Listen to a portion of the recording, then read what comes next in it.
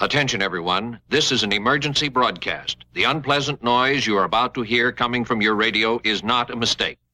Please do not turn off your radio, but turn up the volume on your receiver as high as it can go, so that you can make the sound we broadcast as loud as possible. The monsters will now start attacking Tokyo.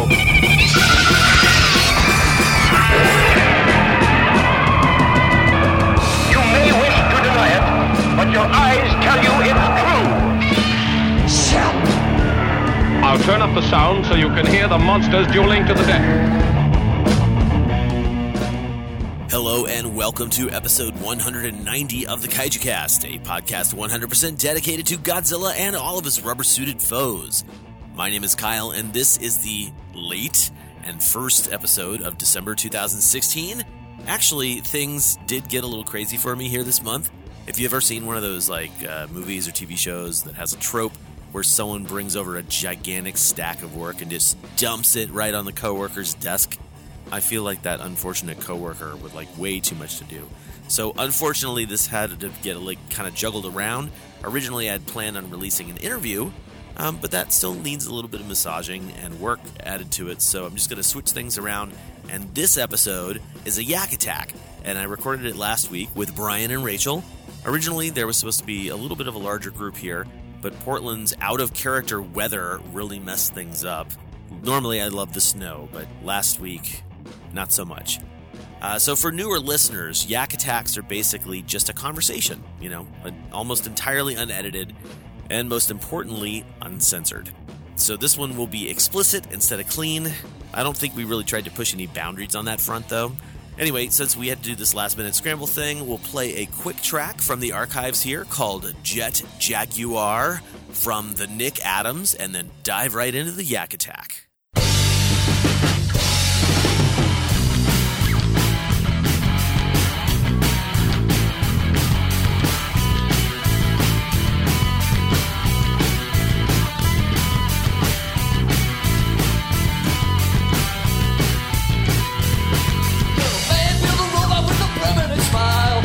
By science in the 60s style, grows from 6 to 60 feet, which comes in handy for whoever he needs. Jaguar. Jaguar.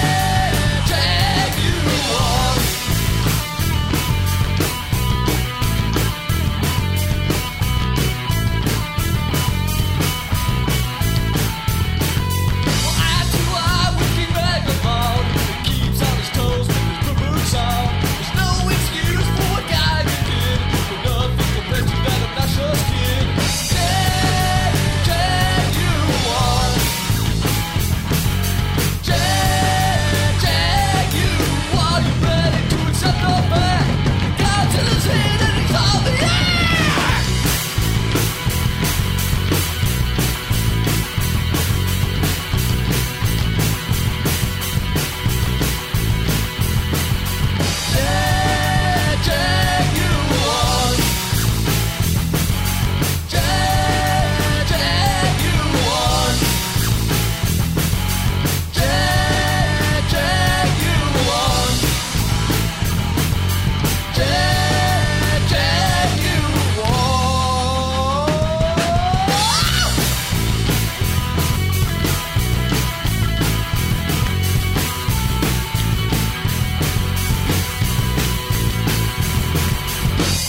It's a Yak Attack, you guys. Yak Attack. Yak Attack. And that means that my good friends Brian and Rachel are here. Welcome back to the podcast. Thank you. Been too long. I know. It's been a long time, here.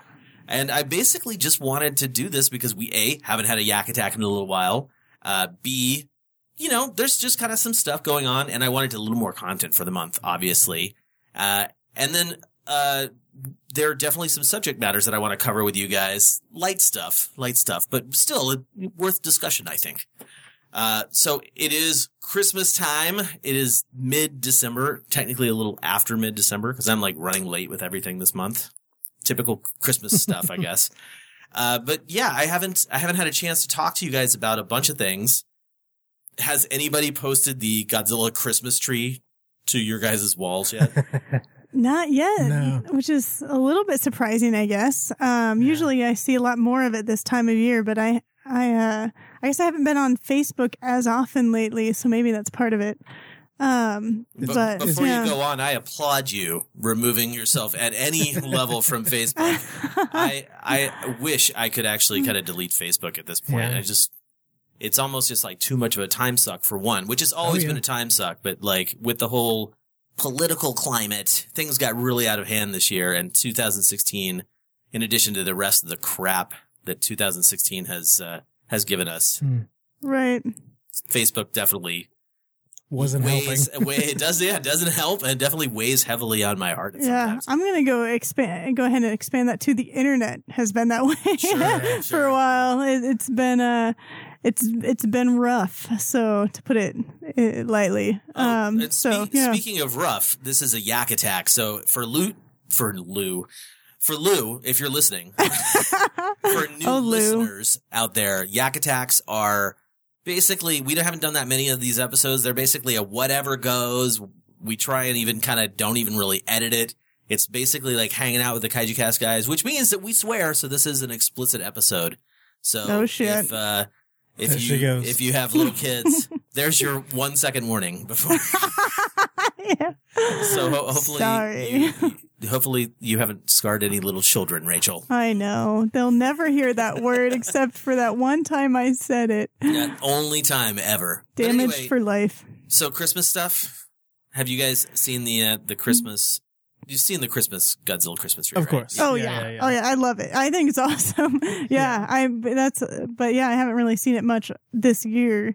But that's partly just due to lack of exposure to anything. Sure, yeah. I have a lot of people share it to my wall every year. A lot of hardcore Godzilla fans, it gets shared to their walls every year. Sure. And some people are pretty shitty about it. They're like, yep, I've already seen it. But I feel like if somebody's like goes out of their way to be like, hey, did you see this? This is awesome. I know. You should be like, I have seen it. It is awesome. I love it when random people that I haven't kept in touch with very much over the years, but I happen to be Facebook friends with them, think of Godzilla and think of me, and they put something on my wall, and I'm like, oh wow, hey, this so-and-so is, thinking of me. That's cool. Like, I dig it. I dig it all the time. Yeah, I never get tired of people sharing that with me. I never get tired of any of the other seasonal Godzilla things that always get shared. Like the Easter Bunny Godzilla eating the peeps, Oh, like, sure. Those are always awesome, Yeah. So I have you guys done anything cool for Christmas this year? I'm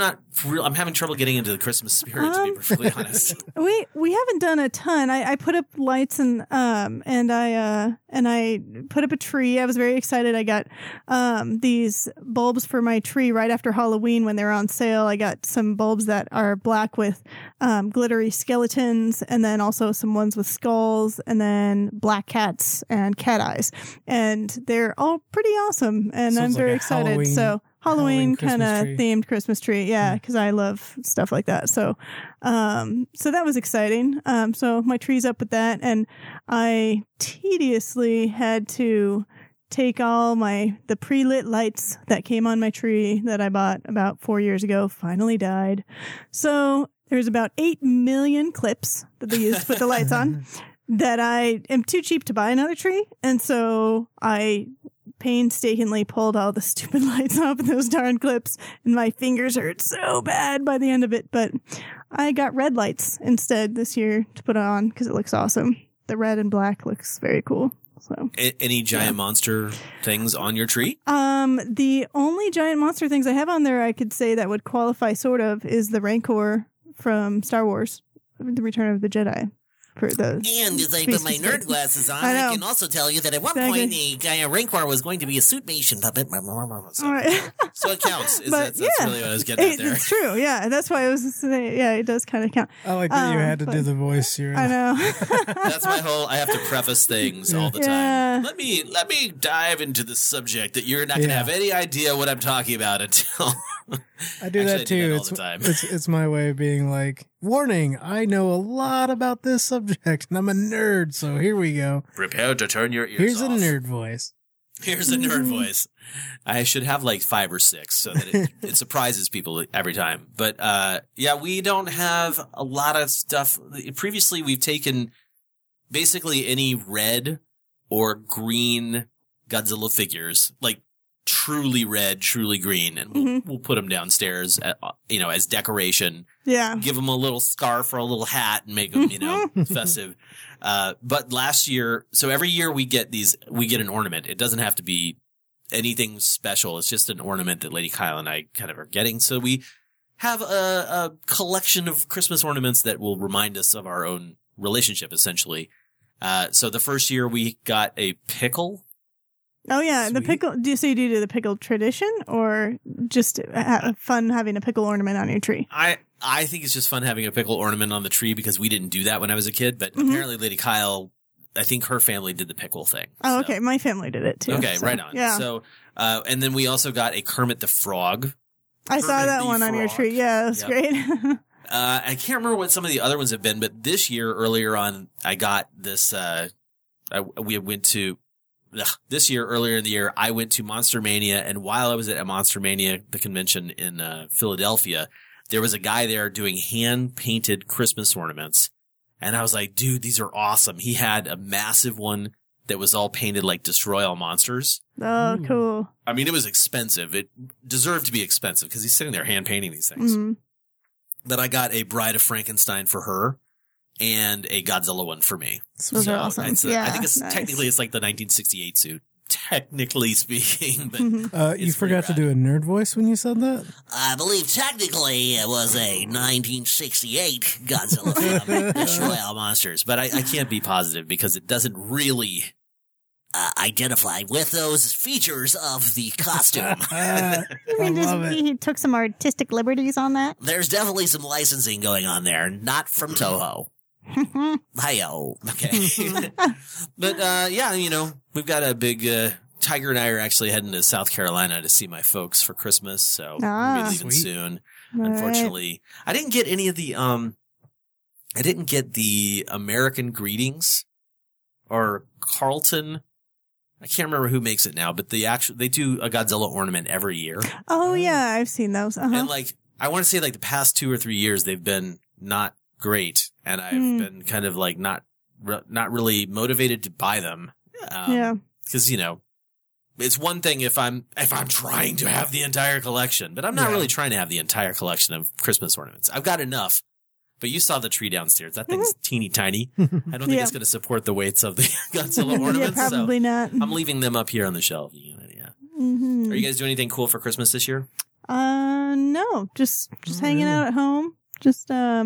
We just got my in-laws, Brian's parents just sent us a new crock-pot kind of thing. A slow cooker, yeah. Slow cooker. It's like Ninja 3-in-1 oven slow cooker combo deal. It looks pretty cool. That sounds way fancier than my regular slow cooker. Yeah, exactly. That's why I say it's not just a slow cooker. It's a fancy schmancy thing. Yeah, ninja thing. So we will probably do some sort of pot roast in that. Try it out. Cool. Yep. I like making chili in mine. Oh, nice. Yeah. Nice. That's always a good one. Mm-hmm. Yep. But yeah, no, just going to hang out at home and watch movies. We like to do it up with Christmas movies like Die Hard and Gremlins. Yep. Oh my God. I saw the coolest Die Hard Christmas ornament that somebody made. Have you seen this? It's I haven't a silver box, right? With the front that faces you as you're walking up to the tree is open. So it's silver on the inside. And on the inside, they have a still of John McClane crawling through the air vents. Oh, the ducts, yes. and it's sort of bent. And so it actually looks like he's legitimately crawling towards you. That's awesome. Totally step on by, we'll have a few laughs. I don't know all the quotes from that movie, but yeah. Yippee-ki-yay, motherfucker. Yeah. God, that's a good fucking movie. Yeah. Actually, that's probably one of my favorite Christmas movies, aside from Nightmare Before Christmas. Yeah. It'd be cool if there was a more Christmassy kaiju film. Yeah. Son of Godzilla. Of Godzilla snows. Yeah, it is snowing in Gamera 2. Yeah. Yeah. You could cobble together the best scenes with snow. It'd be like a 5-minute thing. Yeah. Here's my Christmas compilation. Everybody watch it for Christmas. That was another nerd voice I've been working on for the past 30 seconds. Good job. Okay, I think cool. you nailed it. Yeah. Nailed it. Yeah. We're getting a lot of variety. Yeah. Well, what else has been going on? I went to Crafty Wonderland. My sister came out to visit, and Crafty Wonderland's a big craft show here in Portland that they do at the convention center that is the most incredible craft show you will ever go to. I was used to, back in Colorado, I would go to craft shows because I love doing crafts. And it was pretty much mostly old ladies all doing the same thing, like a lot of like pretty bad like Christmas ornaments that were put together with like, I don't know, corn cobs or something. It's just awful, awful stuff. Just really bad. All the old lady listeners of the Kaiju Cast just switched it off. Well, enough of her. I know. But it was just really corny stuff I used to see. I'm just loving the idea that we have like a contingent of old lady listeners. I know. Oh, that'd be awesome. Yeah, and I love old lady crafts. I am a little old lady myself. I mean, I love doing cross stitch and things like that, sewing and things. But here in Portland, this is like the level of crafts that I would expect. It is all incredibly talented people that make just awesome stuff, like nerdy themed stuff and just really fantastic artwork. And like I bought an oven mitt last year that had sharks on it. Like it reminded me of Jaws, but now I found this recent Jaws fabric that I'm just in love with that I need to make things with. But there's I'm trying to think. So I was looking at there's just tons of art and looking through these prints. This guy does all of his regular stuff is, I'm sure you guys have seen online a version of it. I wish I could remember his name. I can't remember it, but it's animal heads, like animal portraits, but they're wearing clothes.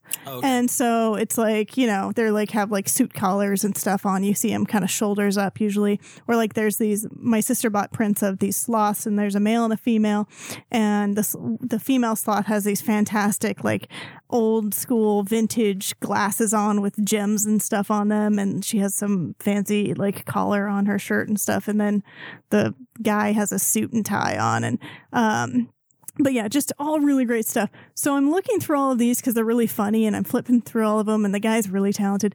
And then I see he has a limited edition print box thing, flipping through, and out of nowhere, in the middle of these prints of all of these crazy animals, there's horses, there's birds, there's, you know, sloths and unicorns, and then there's a Pigmon print. What? Yes, like I'm like, of course there is. It's just like meant to be, and it wasn't the style of anything else he did. It wasn't like in a suit or anything like that. It was just this fantastic print of Pigmon, and it has a few other little like things in the corners, and it's bright colors, and it's just incredible. And I was like, oh my gosh. Of course I flipped out and I was going to buy it and started talking to the guy, and I was like, oh, I love Pigmon. And he's like, I did that for an art show that was in New York. And I was like, Garamania? He's like, yes. Awesome. He's like, I can't believe you know what that is. And he's like, yeah. He's like, I had trouble figuring out the difference between Garamon and Pigmon. So who did I draw? And I was like, this is Pigmon, but there's only one small difference on the chest, so it's no big deal. But she said that in a nerd voice. I know, I did, yeah. Oh, but there's only one small. Yeah. and then the problem you have here is that you've got the Garamon patch on his thing, but you also included the red pink balloon from his back. I honestly just can't see myself buying this now. It doesn't fit into my canon at all. After you screwed that up big time, mister. Right. And then you have these other monsters in the corners from Ultra Q. I'm just confused with what you've done here. But yeah, so he was talking about different stuff he used as reference materials, and he's like, I watched this one video on YouTube, and it looks like, he's like, I don't know if it's Pigmon or Garamon, but it gets killed by this like big gray monster, and he's describing, of course, the Ultraman episode with Pigmon, his first episode, the Monsters of Lilas Island. Is that what it's called? Mm-hmm. And Red King. And Red King kills Pigmon with a big rock, but he's describing it, and I was like, going on and on about it. I was like, oh, that's the such and such episode stuff. And I can tell the guy's like slightly interested. He just thought it was a cool monster to draw and doesn't really care that much, but he was really nice and polite, and just like, he was like, oh, okay, wow, yeah. He's like, well, thank you for all the information. But I could tell I had, you know, You went too far. Went a little bit too far. He was handling a can of Mace he had in his back pocket. He was like, I don't know, not yet. His hands didn't slowly come up and start shaking. Like, get away from me.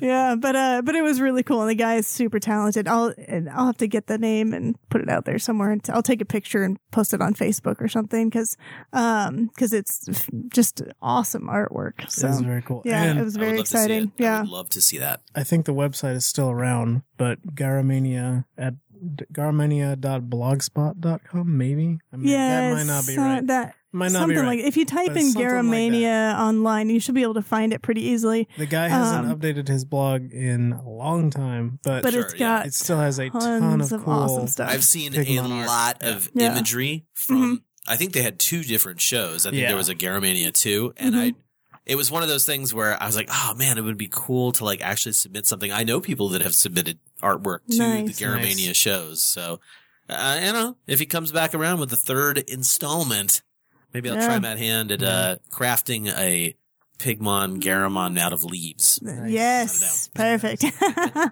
Be awesome. But yeah, that was really cool.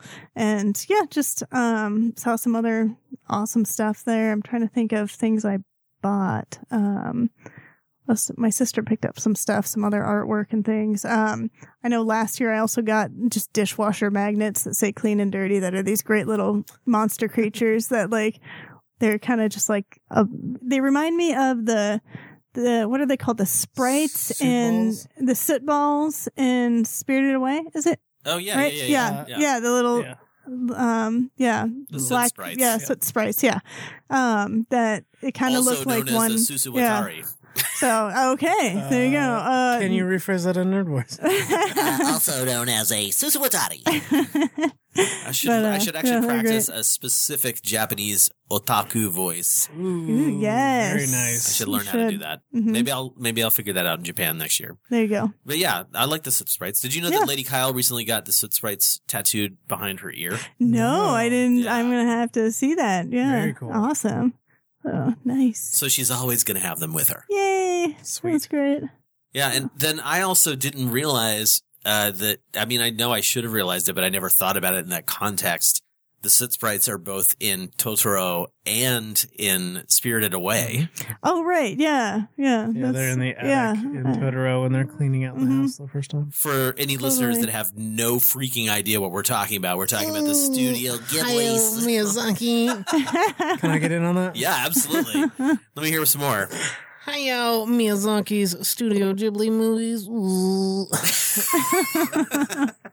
I don't know what that ending I added bit sound was. effects. You definitely did add some sound effects. Glaven? That's what you could have given. The Jerry Lewis nerd? Or Professor Frink from The Simpsons. Yeah. That would be my reference there. I'm not like I haven't seen Jerry Lewis stuff, but I mean, that was like when I was a kid. For us, our generation. It would be Professor Frink. Professor Frink, he makes you laugh. He makes you think, well, where are you going? Yeah, man. So what about you, dude? I've been writing a lot. I've been watching a lot of movies, a lot of Japanese movies. I watched all of Akira Kurosawa's films at this point. Nice. Very been cool. Doing a ton of research on that this year. Earlier in the year, people probably don't even remember, but I was trying to watch a movie a day, and I definitely fell off that track. That was way too hard to do. But along the way, I did go through and watch the entire filmography by a couple of directors that I've been really trying to catch up with over the years. So, well, let's talk about Kurosawa real quick. Yeah. Because I'm very interested in exploring Kurosawa's filmography because I've seen some. Mm-hmm. I would actually hazard to say I've seen quite a lot of Kurosawa films compared to the normal movie lover. Yeah. Maybe not like the film nerd kind of, not that extreme, but I'd seen Seven Samurai, Yojimbo, Dreams, Kagemusha, or Ran. I can't remember which one it is. Sure. I've seen a handful of them, but I think all of them, with the exception of Dreams, were all samurai films. Mm-hmm. And I really want to watch some other stuff. So what would you suggest for somebody who's only seen Kurosawa's samurai films? Ikiru. I was going to say it the same time as you because that'd be funny. But yeah, Ikiru. Okay. Yeah, Ikiru. It predates Seven Samurai by a couple of years. It's actually starring Takashi Shimura from Gojira. Really great performance by him. It is a movie that hopefully, if you get emotionally invested in it, you will take a step back and look at your life after watching this movie. It's very profound, very moving.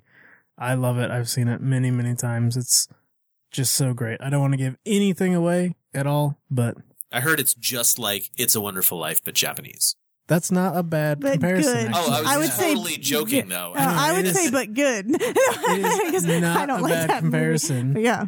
Bringing it back around to Christmas. Yeah, Right. Yeah. in that someone is faced with their mortality. So Okay, so check this out. Like I said, I'm very interested in watching more Kurosawa films, so I started watching. Oh, actually, to take a step back, Hulu had so much Criterion stuff on it up until November, and so I knew that in November it was going away, so I tried to watch as much as I could. Still wasn't very much, but I tried to watch The Bad Sleep Well. yeah, Because I remember talking to you about that, and I, as weird as it sounds, for some reason, whenever I had looked at the title, The Bad Sleep Well, I didn't read it in the right cadence, yeah. and it was almost like sleep well. What's a sleep well? You know, Oh, like, yeah. then I when get I realized so many years after I've heard the title Yeah. that it's like The Bad Sleep Well, I was like, oh, okay. I felt like a total dumbass. Yeah. But I tried to watch that recently. And the reason I say try is because I put it on kind of late at night and then didn't realize until I was about an hour into it that it's a 2.5 hour, Oh yeah, if not longer, movie. And I was like, well, I'll have to come back to this guy later. sure. Yeah, So far, I liked it though. yeah. It's a decent flick. I like that one. I mean, there's only a few of his that I would say I don't like, but that's because of various circumstances. One so early on, that he had no experience basically and no budget. Oh, okay. But in another he did during the height of his depression. But Which one was that? Dodeskadan from 1970. But it has, I has know a- it's one really beautiful depressing, moment. but it does have beautiful story. One of the storylines in it I really love. Yeah. And it's really touching and stuck with me, I would say, in Dodeskadan. But, It's about a father and a little boy, and they're kind of suffering through life circumstances. And the little boy is actually Rakusan from Godzilla vs. Megalon. Oh, okay. It's the only other film he was in. So he's in Dodeskadan and Godzilla vs. Megalon. So And Godzilla vs. the Smog Monster. oh really? Yeah, that's the same kid. Oh, interesting. That's Yeah. awesome. You know, I had to throw that out there. I didn't use my nerd voice. I should have used my nerd voice, but I didn't. I would have found it more authoritative if you would have done it in a nerd voice. So now you're just not going to listen to me. So I have basically, I have no free time. I think you guys know that, which is an over exaggeration. Of course, I make some free time for myself. I don't just wake up and start working. That's not true. I do wake up and start working, but then at some point I take a break and at some points I can watch movies. Yeah. So recently I watched Lady Snowblood. Oh, cool. I know that's not Kurosawa. Totally No, yeah. getting back to the just sort of Japanese stuff in general. I watched Lady Snowblood kind of recently. Somewhat earlier than that, I had seen Koroneko. I'm familiar with that. It's sort of a ghost movie. It's about Okay. it's like a cat ghost essentially. Oh, like an actual, it looks like a cat? Or is it like a human? So are you aware of the Japanese cat people ghost stuff? No. Okay. It's a genre almost. Oh. It's not just an actual yokai figurehead or, something that would come out of a yokai tale. There have been multiple movies about these cat ghosts. Oh, sweet. So, I actually have one, on my system. If I could find the name real quick. It is called Mansion of the Ghost Cat, which the first time I ever watched it's from 1958. The first time I ever watched it, I watched it by myself, totally alone in the house, creeped me the fuck out. And I was like, dude, this is so good. And I didn't watch the whole thing. I watched about half of it and I was like, this is so good. I got to show my friend Lindsay. Cause at the time we were watching a lot of Japanese horror movies. Mhm.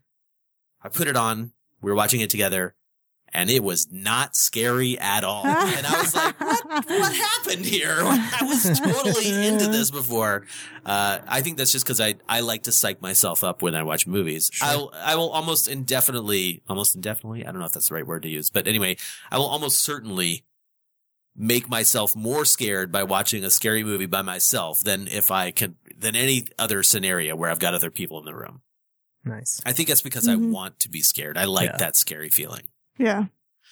So Kuroneko is a movie kind of like that. It's sort of, it's a classic. It's a Criterion movie. It was on Hulu for a while. Nice. But one of the reasons that I wanted to watch more movies is I've been going to Japan more, spending more time there. And I've seen some of these movies back in the day, and now I want to kind of come back to them with a fresh take. And now that I know more about the society and more about the culture, you know. I'm going to get into horror movies as well, like rewatching Ju-on and The Ring. Sure, yeah. But I did also watch House. Oh, cool, yeah.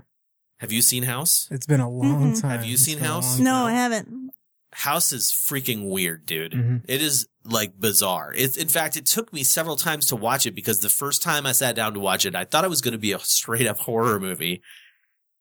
And I was not prepared for the weirdness of the film. It's edited strangely. Yeah. It's bizarre on all levels. The music, the editing, the direction, the acting, the characters, the story itself. It's freaking weird, right? Like, I can actually see, Takashi Miike watching that as a kid. Yeah. And being like, this movie is too out there. Yeah. But also I've been watching stuff like Ghibli movies. I recently watched Castle in the Sky. Oh, excellent. Oh, nice. Rewatched Princess Mononoke and Spirited Nice. Away. I also saw Ponyo for the first time. Oh. Very nice. You didn't like Ponyo? No. I think it's annoying. So I thought Ponyo was really weird. But when it comes to Miyazaki's films, Studio Ghibli movies, typically I like the fantastical things much, much, much more than Graveyard of the Fireflies. Sure, yeah. Which I've never seen, so I shouldn't say I don't like it. But And that was the Grave of the Fireflies is the other director. Do you know his name? Yeah, I'm drawing a blank. It's not Miyazaki. Ghibli or Ghibli, I don't know how to pronounce it. Excuse me. Is mainly two directors, Miyazaki and another guy. And of course there's others that work there, but can't think of the guy's name, but he did the one movie that you like with the Tanukis. Yeah. Yes. Isao Takahata. There you go. Wait. There you go. Isao Takahata. Thank you. Yeah. So he's the guy that did Graveyard of the Fireflies? Interesting. Okay. And it came out the same year as My Neighbor Totoro, 88. Okay. And they were released on the same bill. So you could see Totoro and then Grave of the Fireflies back to back. So this warm, childish fantasy. We and shall then this lift you up before dashing you against the rocks. Depressing, And I don't want to speak ill of Grave of the Fireflies, but Sure. it is definitely heavy topics. It's definitely heavy, which is why I haven't watched it. I think I read the description and I was like, well, that's a bummer. That sounds like a bummer. And then the quotes were like, a sorrowful tale. Yeah. And I was like, that doesn't make me want to watch this movie. I'm not really into dramatic films for the most part, but you make a Japanese dramatic film, you've got a hook. I'm going to at least be interested in checking it out. And that cultural thing you talk about, I've been trying to learn more Japanese a little bit. And like I say, I've been messing around with a lot of old Nintendo games and Famicom games. We actually got a Famicom this past year, the Japanese version of a Nintendo. But I just go back through these old games, and now that I know much more about the Japanese culture, so much stuff makes sense. Like so many things in games and stuff that got censored here in America, I now understand the context a lot better for the Japanese side. Yeah, that would make sense. Really, really interesting to go back through some old video games and movies. I have been watching more films, and I don't speak Japanese, but I know some Japanese just from being over there, just from having conversations with people and trying to learn a little bit. Someday, you guys, I am actually going to learn Japanese, but today's not that day. And there have been times where I've been watching the films, and as I'm hearing them say words on the screen in Japanese and reading the subtitles, professional, movies, like it's Criterion subtitling here, not just some Joe going like, I'm going to put this up on the internet.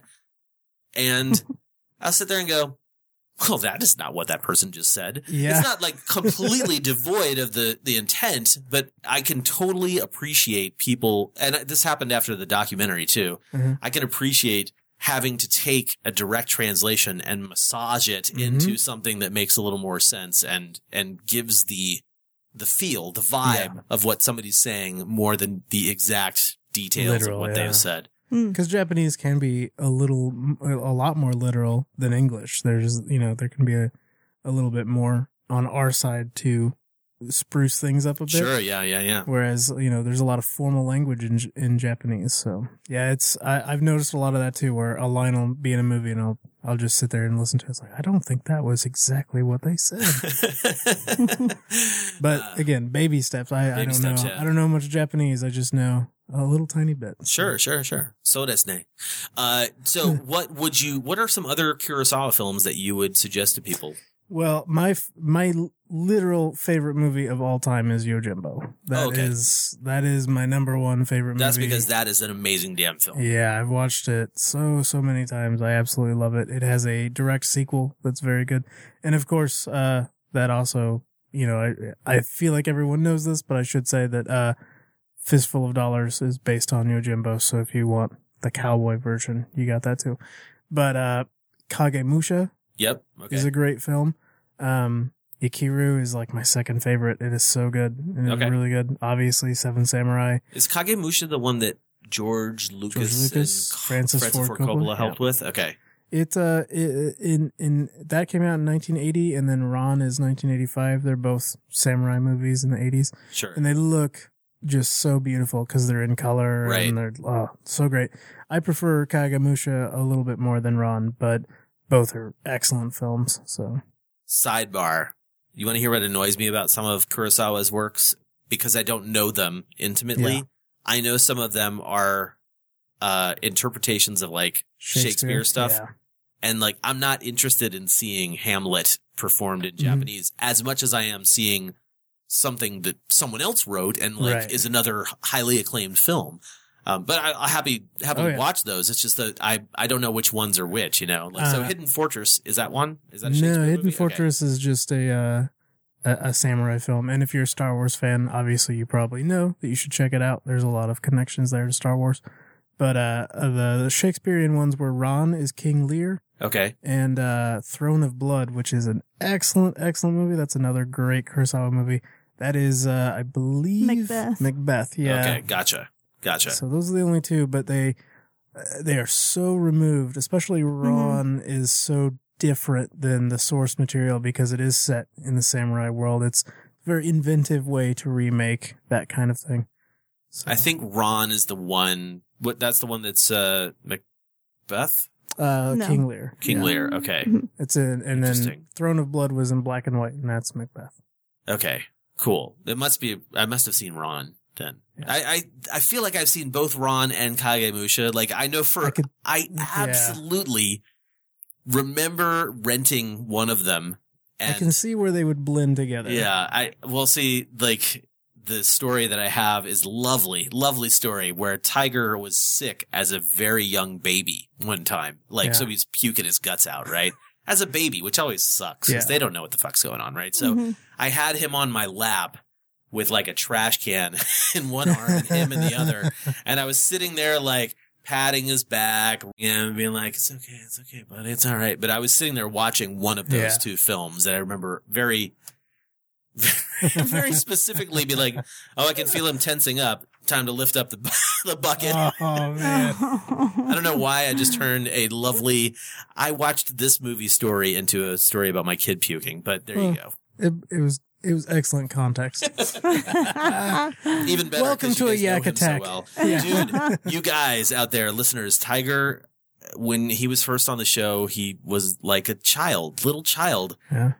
Brian and Rachel come over today, and Tiger, we're all eating pizza downstairs, and Tiger is freaking taller than them. He is. Now, we should say that we're short. Yeah, it's true. You're not that short, though, right? Right. Like, I was just We are average amazed. human size, but we're both about 5'6".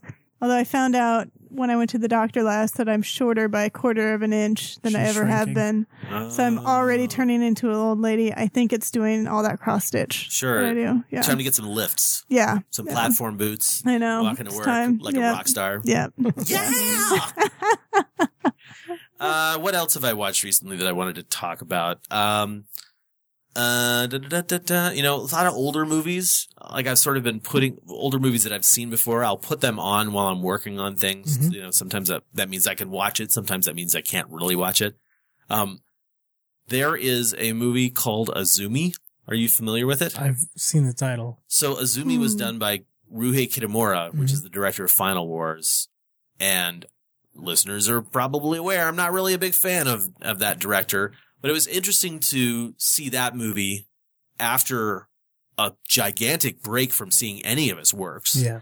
And having the cultural context to just be like, oh yeah, it's almost like a slice of time. You're like, oh, this is when it was okay to make a samurai film where everybody was like, too cool, bro. But a ninja film, technically speaking. But, then you come back to like something like 13 Assassins. Have you seen that yet? No, I haven't. Oh, dude. 13 Assassins. You gotta see 13 Assassins. It's so good. That's Takashi Miike. Yeah. Really, really solid film. But I've seen some other really bizarre ones. Like there's a longtime character in Japan called Dororo. And they made a live action version of it. And I messaged my friend Gretchen. I was like, have you seen this? Like, this is bizarre. It's a sort of yokai-ish related movie. Really weird. I did not know that Dororo was a Tezuka, the guy who did the guy who did Magwatashi, the guy who did not the Lion King, Simba, Kimba, yeah. Anyway, the guy who did all those old classic Astro Boy animation, and the manga that those were all born from. He did this Dororo story about it. I can't even describe it, you guys. It's about a kid who has blades for hands and feet, like samurai swords and stuff. Sweet. It's really weird. I'm in. Edward fun, Scissorhands was great. Yeah, it was fun. Yeah, this is Edward Katana Hands. Katana appendages. But anyway, I've just been watching a lot more stuff recently. And one of the reasons I wanted to do that is because I feel like the more you can consume, this makes me sound like Galactus, the more you can consume of a culture, the better you will understand that culture. Mm-hmm. And of course, like, if you look around you, my main focus is from a culture that is not my own. So I'm very interested in like sort of like bridging a lot of those gaps that I don't have in my own knowledge. Mm-hmm. Shin Godzilla is one of those movies that I was like, I feel like I know much more about Japanese social stuff to understand what's going on in Shin Godzilla. And so it's all part of my continuing education, I would say. Now, seems like a great point for us to move on and talk a little bit about Shin Godzilla because you guys were not here for a Shin Godzilla Daikaiju discussion.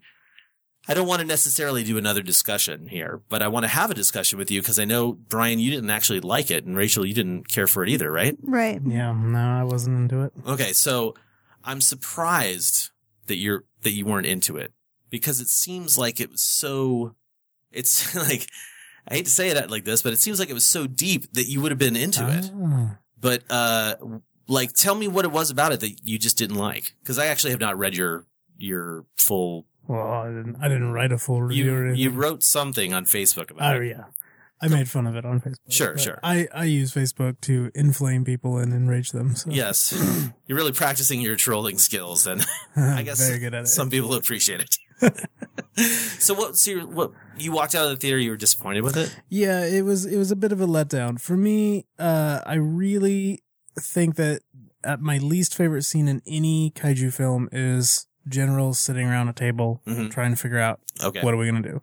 And Shin Godzilla was almost entirely that scene for the entire movie. So that really bummed me out.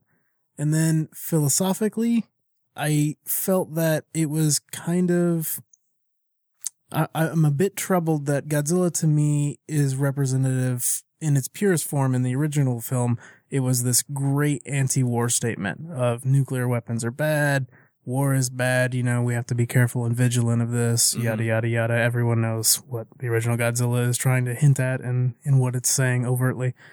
But for me, Shin Godzilla left a real bad taste in my mouth because it was almost like pro-military. Like, we should arm ourselves. Isn't it a shame that America keeps us from arming ourselves? We should have total control. And that is currently a touchy subject in Japan. Definitely a touchy subject in Japan right now. Shinzo Abe, the current prime minister, wants to rearm Japan. Yeah. And I mean, who knows if it's going to happen or not.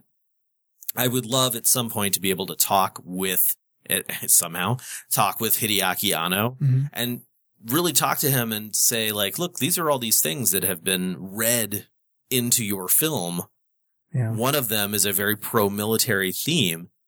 Because for me, I did not feel that it was pro-military. I felt like it was more about like, geez, America, get off our backs already. Yeah, because there were way more digs in Shin Godzilla at American interference than we've ever seen in a single Godzilla film. Yeah. Sort of like anti-American sentiment, which is not to say that Shin Godzilla is an anti-American film, but it's very easy to see where the Japanese people, the Japanese government, is just kind of tired of having to run everything through America. Well, yeah. I mean, I definitely can understand that. They've had, if I'm not mistaken, they've had, their constitution since the end of World War II, and we helped create that. I can see where that would be frustrating as a nation. Big time. I see it. But for me, that's where it left a bad taste in my mouth. Is I felt that Godzilla is really an anti-war statement. I to see it kind of in this light of possibly pro-war, and I wasn't like offended or anything like that. I was just kind of like, ooh, that doesn't really sit with me in terms of what I want out of Godzilla. Sure. And then luckily, I believe there's 30 other movies I could try. That's absolutely correct. Absolutely. Yeah. And that's actually one of the things that I think I may have mentioned this in the podcast that we did, is just like, cause I really liked Shin Godzilla. Yeah. And I appreciate it. While I'm not going to throw it on in a marathon of my favorite Godzilla movies, it's definitely unique and I think it stands out. It's very different. That to me is what made it, I don't want to say better, because this is a weird thing to me, right? I know a lot of Japanese people that are like, Shin Godzilla is my favorite Godzilla movie now. Yeah. And that doesn't make any sense to me because that's not what I want in a Godzilla movie. But I was fine saying, I've got 30 other movies that I can like, dislike, or whatever. This is just another one in there. Rachel? I guess my biggest issue with it was that, I don't know, I guess it's two big things. One, it being that it seems like that it was really trying to portray cutting through the red tape of the government. That you have all these different government agencies that are involved. And I get that. But I didn't need it pounded into my head again and again and again and again. I work for the government. I fully understand it. But I also think that could be shown in 30 seconds. Like, you can explain all that really quickly. And that was done in one of my favorite movies, to circle back, Akiru. They show that idea very quickly and it's perfect. And so for me, having that experience of seeing that done really well, to see it in this movie continually drawn out was really frustrating. And then the thing that ties in with that, having all these different agencies you're continually showing in all these different conference rooms, was the characters were the same way. It was you see this character and then this character and then this character and then this character and this character, and you never get to know any single one of them. And I was so stoked when they first introduced like the nerd group. Yeah. I was like, oh, these are going to be the people we're going to follow. It's going to be great from here on out. And you don't. You kind of like, I don't know the names of any of them. Like you see them again and I liked them, but I wanted them to be the focus. I wanted somebody to be the focus. I felt like there was no like story where any people that I could attach myself to, that I was like, oh, like I love that character and that's who I relate to. And that's not that I need to relate to anybody in a movie. No, but, you like, should relate to somebody. But I think that's you part should of what like, makes a good movie, and I feel that person's characters. emotion for what's happening in the world right now. But I didn't get any of that. I got nothing. And I want to be, and I think I've said this in the past about movies in general, but then also what we were predicting in hopes for Shin Godzilla was I wanted to be moved emotionally, because that's what I want from all movies. Right. I want any movie that I see, it's not going to work for me if it doesn't draw some sort of emotion. And it doesn't have to be sad. It doesn't have to be happy. Like any specific emotion, it needs to pull something from me. And this just left me flat. Oh, they're excellent responses. I mean, I was curious, and I wanted you guys here for the discussion too. Yeah. Especially because I know a lot of people wanted to hear how you felt about Kamata-kun, the first form of Godzilla that we saw. Oh yeah, and that's like I was excited because I was like, oh, it was like crazy, like weird ass, like monster baby kind of thing. That's like, I loved it with the kind of shoulder nubs, like, and how it moved through and stuff. I liked actually I'd say the middle one, or maybe it's the second one, I would say, form the best, real baby eyes and everything. I thought that was great. But my biggest issue with it, why I'm not like obsessed with it, I think was just, it was too CGI. Like, sure, yeah. I'd say all of the forms of Godzilla were. All of the forms of Godzilla were definitely too CGI. So 100% CGI. Yeah. And it loses the weight, as it always does in any movie. When you throw a completely CGI monster out there, it's never going to fully work for me. I need something that has the physical form. Like I need that for it to work for me. And it loses its, I don't know. Interesting. Do you have its attraction? I'm just curious if you have trouble connecting, not with people, actually, maybe with people, if they're entirely CGI in American films. Like, for example, Guardians of the Galaxy, for example. The raccoon, right? He was all CGI. And I hate that movie though, so it's a hard example. So that, but a movie I don't know. Do you like the Harry Potter movies? They've got the house elves. Yeah. I don't. Do you like any movies with any CGI? No. I don't think I really. I mean, here's an example. Okay. I just watched District 9. Okay. And the aliens in that are all CG, and you can form. I feel personally you can form an emotional attachment to them, to the little kid, and stuff. Yeah, but there is a piece of it that's missing. I'm a big video gamer, so and I share her dislike of CGI stuff.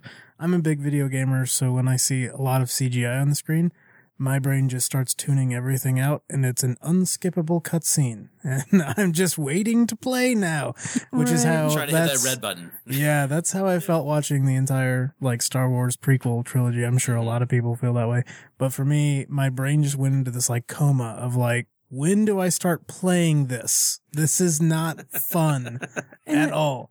And I don't know, like why I have this. I guess a way to describe it for me, why the CGI doesn't work yet, something in a suit does, is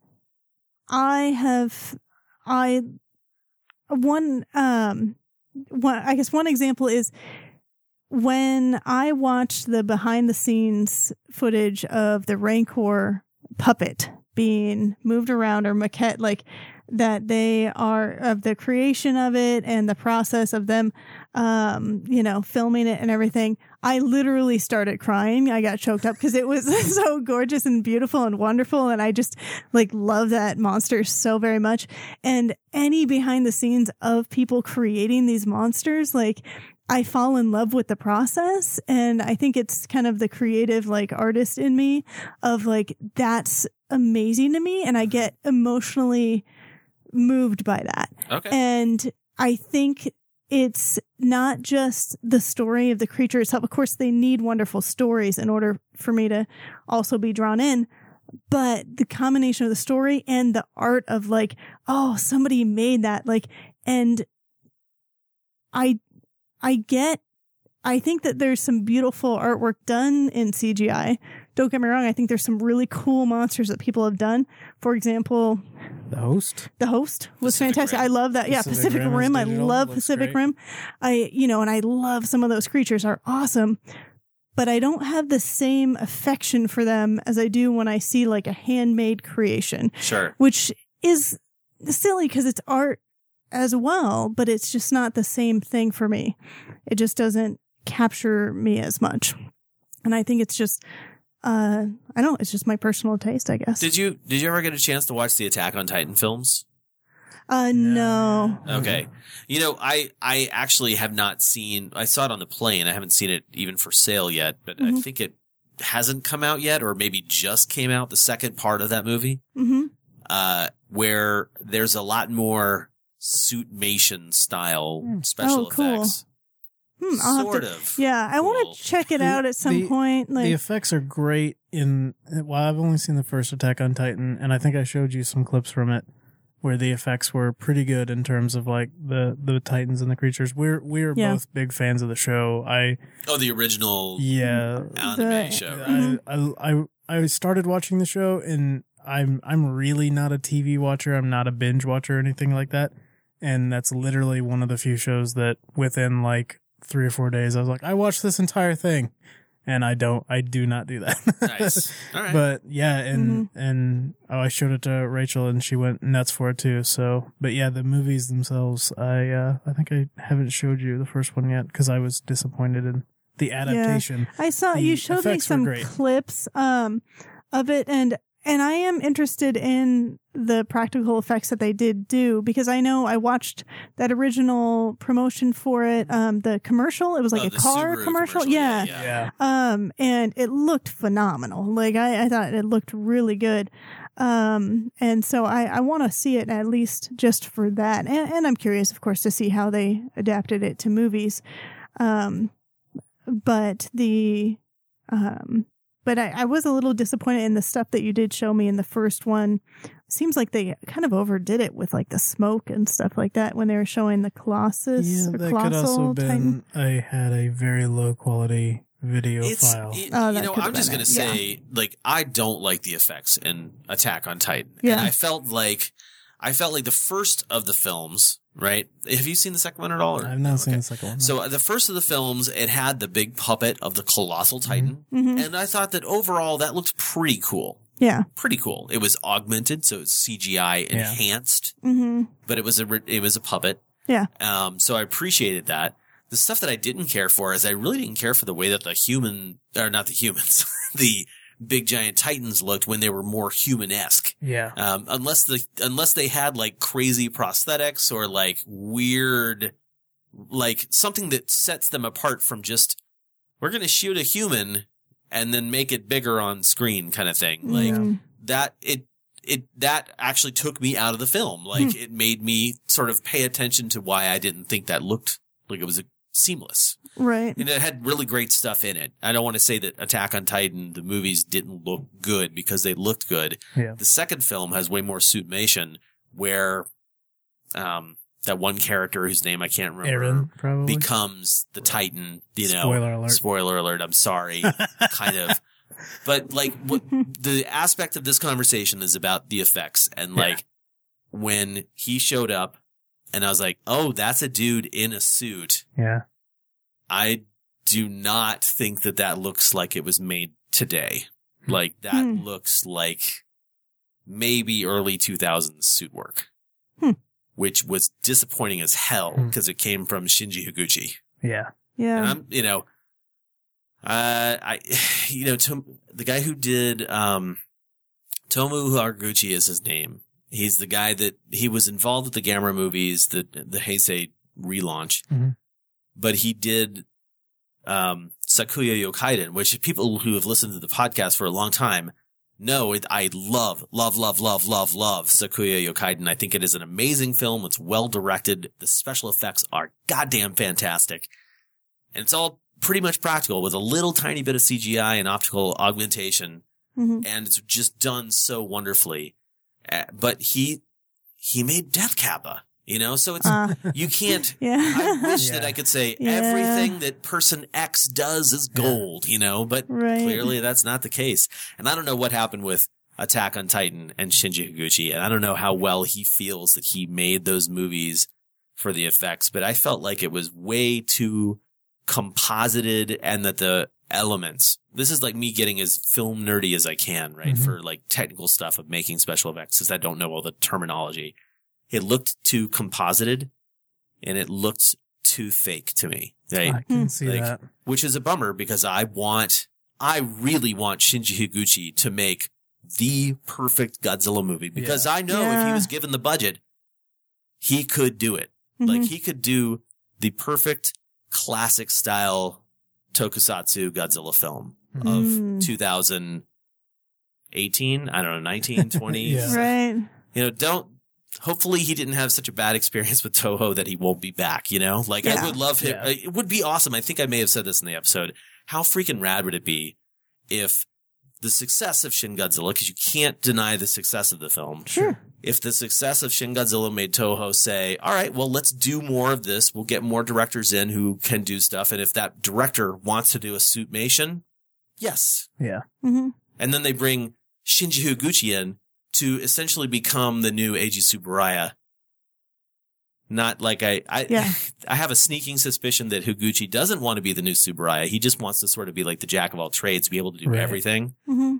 But I don't think his directing is super strong, like his human directing. So stick with what's good, dude. That was a big negative aspect of the Attack on Titan movie was the first one at least, was the human side of it, the acting. I thought the writing, the actors had a bum end of the stick there because the writing was trying to adapt a bunch of episodes, which are in turn based on the comic. It was trying to do a lot in a little amount of time.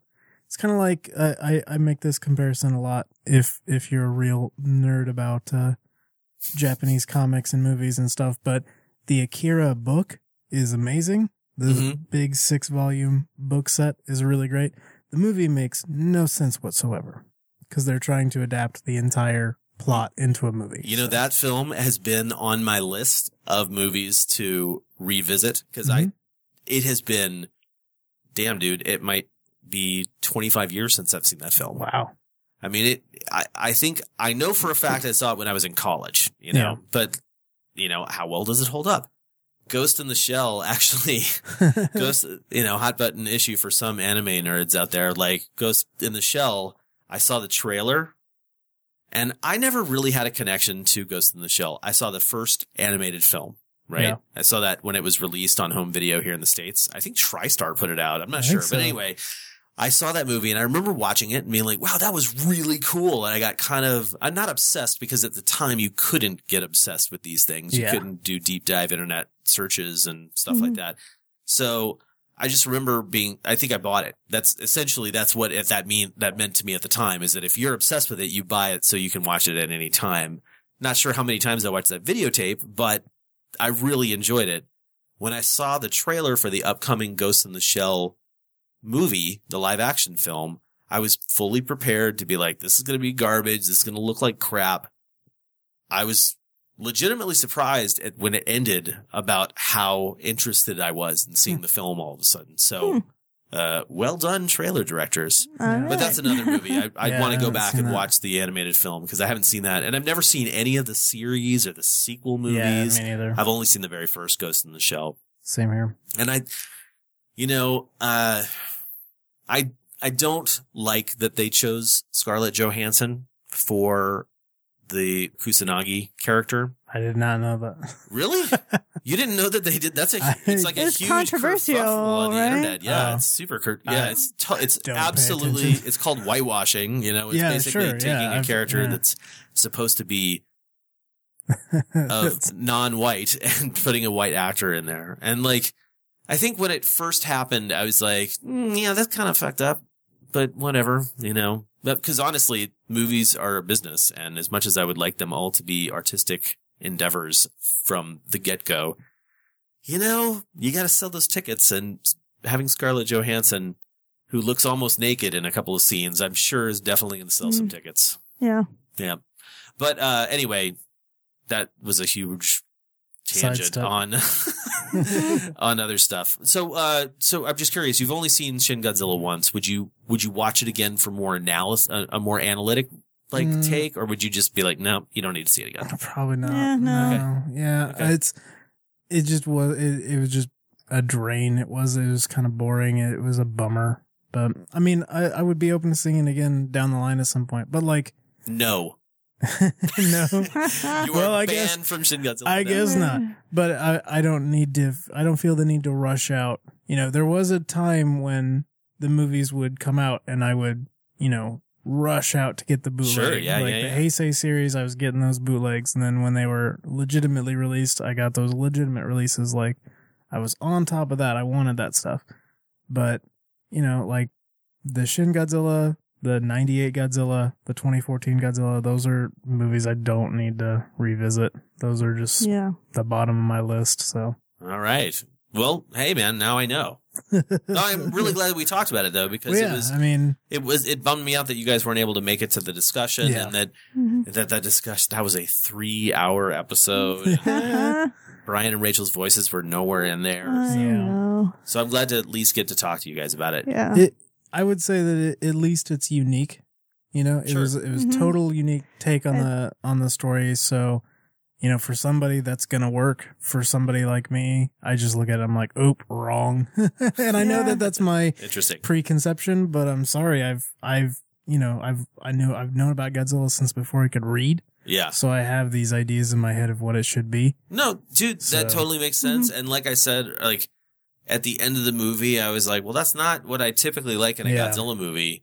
I just appreciated what was served to me essentially. Yeah. But like, honestly, I, like I said at the episode, I am still waiting for someone to create the perfect Godzilla movie. And I was Yeah. really hoping that it was going to be, but clearly I got to wait for somebody else to come in and want to do like the classic tale. Sure. It doesn't have to use classic kaiju, you know, unless they really want to bring Varan in and, you know, make me super happy. But, you know, I want to see more. I'm excited for the future. Are you excited for what's coming out of Toho? Like, are you Oh, yeah, interested sure. in the animated film that's coming? Oh yeah, totally. Even though that's entirely CGI?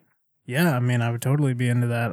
I've heard very little about it. I don't pay attention to upcoming movies. Yeah, I don't really do that either. Spoilers. We live in an age now where it is nearly impossible not to be spoiled, even in like small, innocuous ways. Mhm. Like even seeing the trailer for Shin Godzilla, I was like, wow, that looked like a lot of meetings. I hope the movie's not a lot of meetings. And then I watched it and I was like, oh, it was just like that trailer that I saw.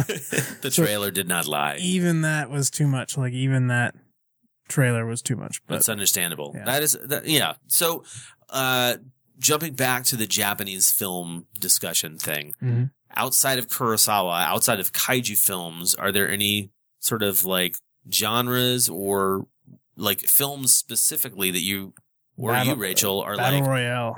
oh yeah, Battle Royale's yeah, a good one. love that movie. That's the same director of The Green Slime. If you're a, did not know that. yeah, it's the same dude. All right. He also did a Star Wars ripoff called Message from Space. Nice. Yeah. How so do you feel about Battle Royale 2?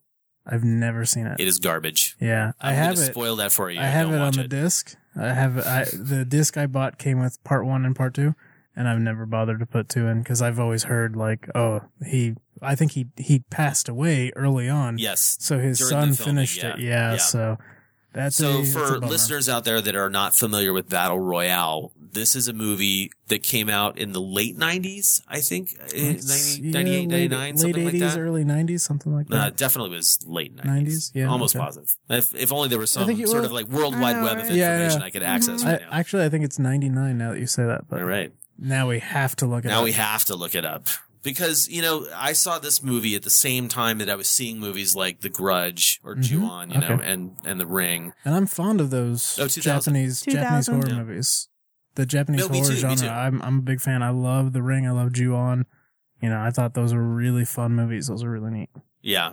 So all of these things, all of these older Japanese films, I've been trying to revisit in my limited time. And so far I've felt pretty good about being able to watch some of them, but definitely the Kurosawa films. Mhm. I need to see. The problem with the Kurosawa films is they're all long. So I can't just Yeah. put on a quick Kurosawa Well, joint, Yojimbo is Kurosawa joint. That's so funny.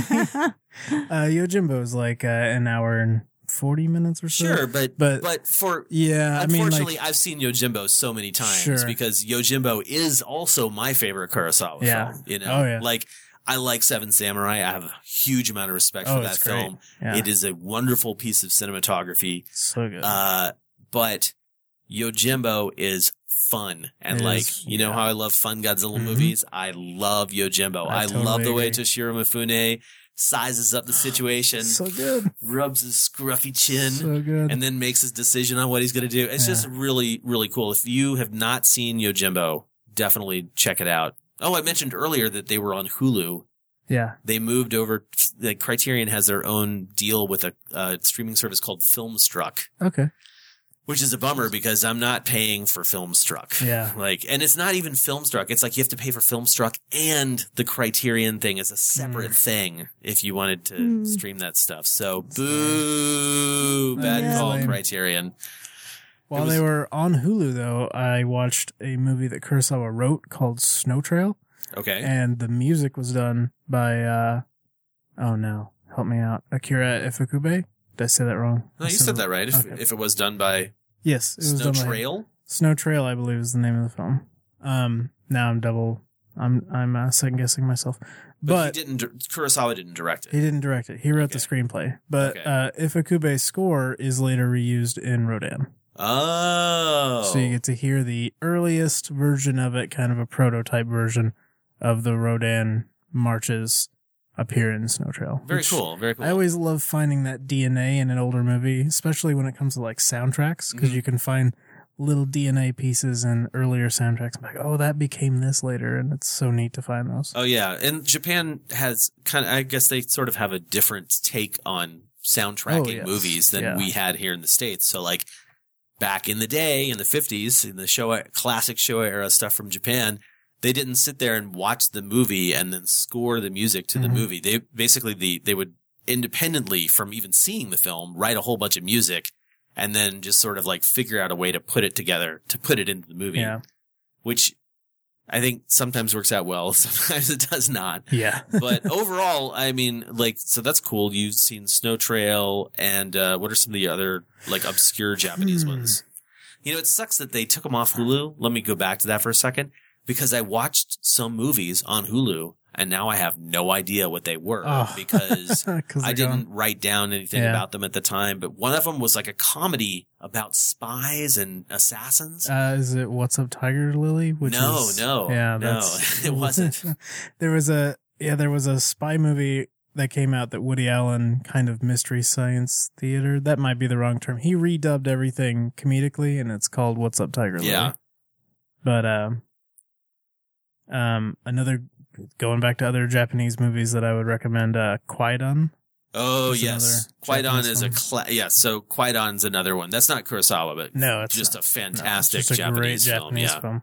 Really, really good. I actually bought that one on Blu-ray because it came out recently with added footage. Ah, very cool. Yeah, like never before Yeah. seen footage from Japan. Nice. Yeah, good stuff. Yeah, you know what? I am out of beer here. Yeah. So let's take a quick break. You guys want to Okay. hear any specific music before we go downstairs and grab some more beer? Can I pick anything? If I have it, yeah. Well, then can I pick a Baroness song? Yeah, sure. Unless it's like super long. All right. Well, will you play the entire B side of No.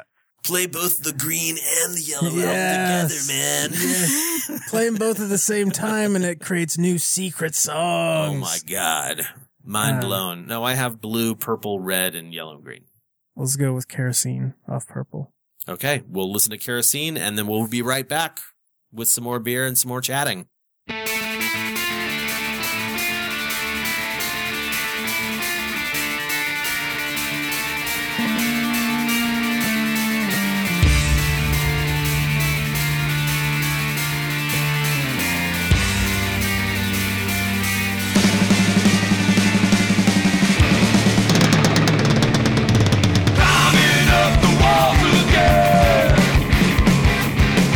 Constant spinning wheel.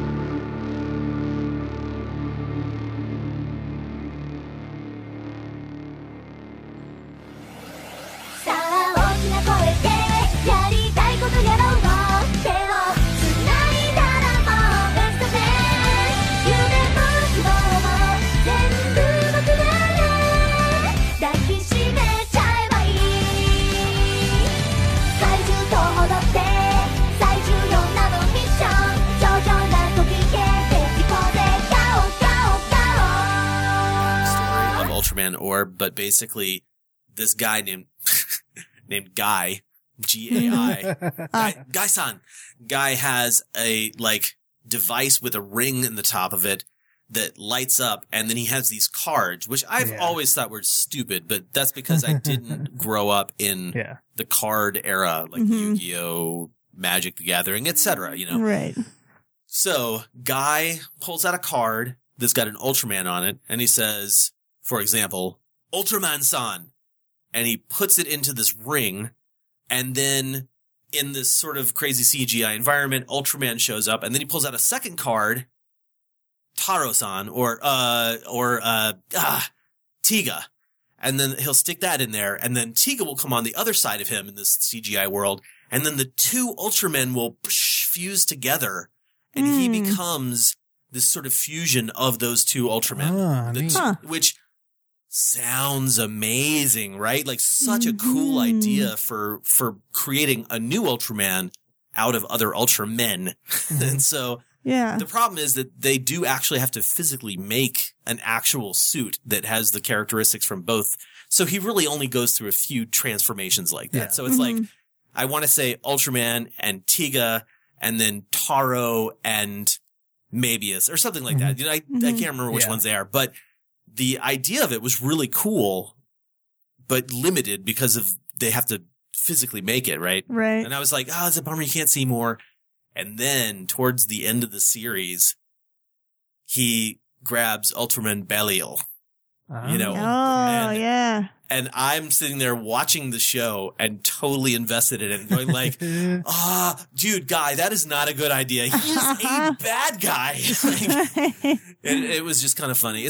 So for the listeners that have just started joining us, I was talking about Ultraman Orb and how much I've been really enjoying it.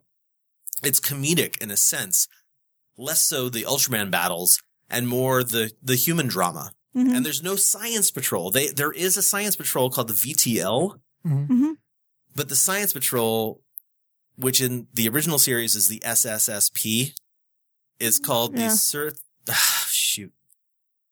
something search people, or I don't remember what it is, but it's like, it's not an official organization. It's this group of friends that try and basically go monster hunting. Nice.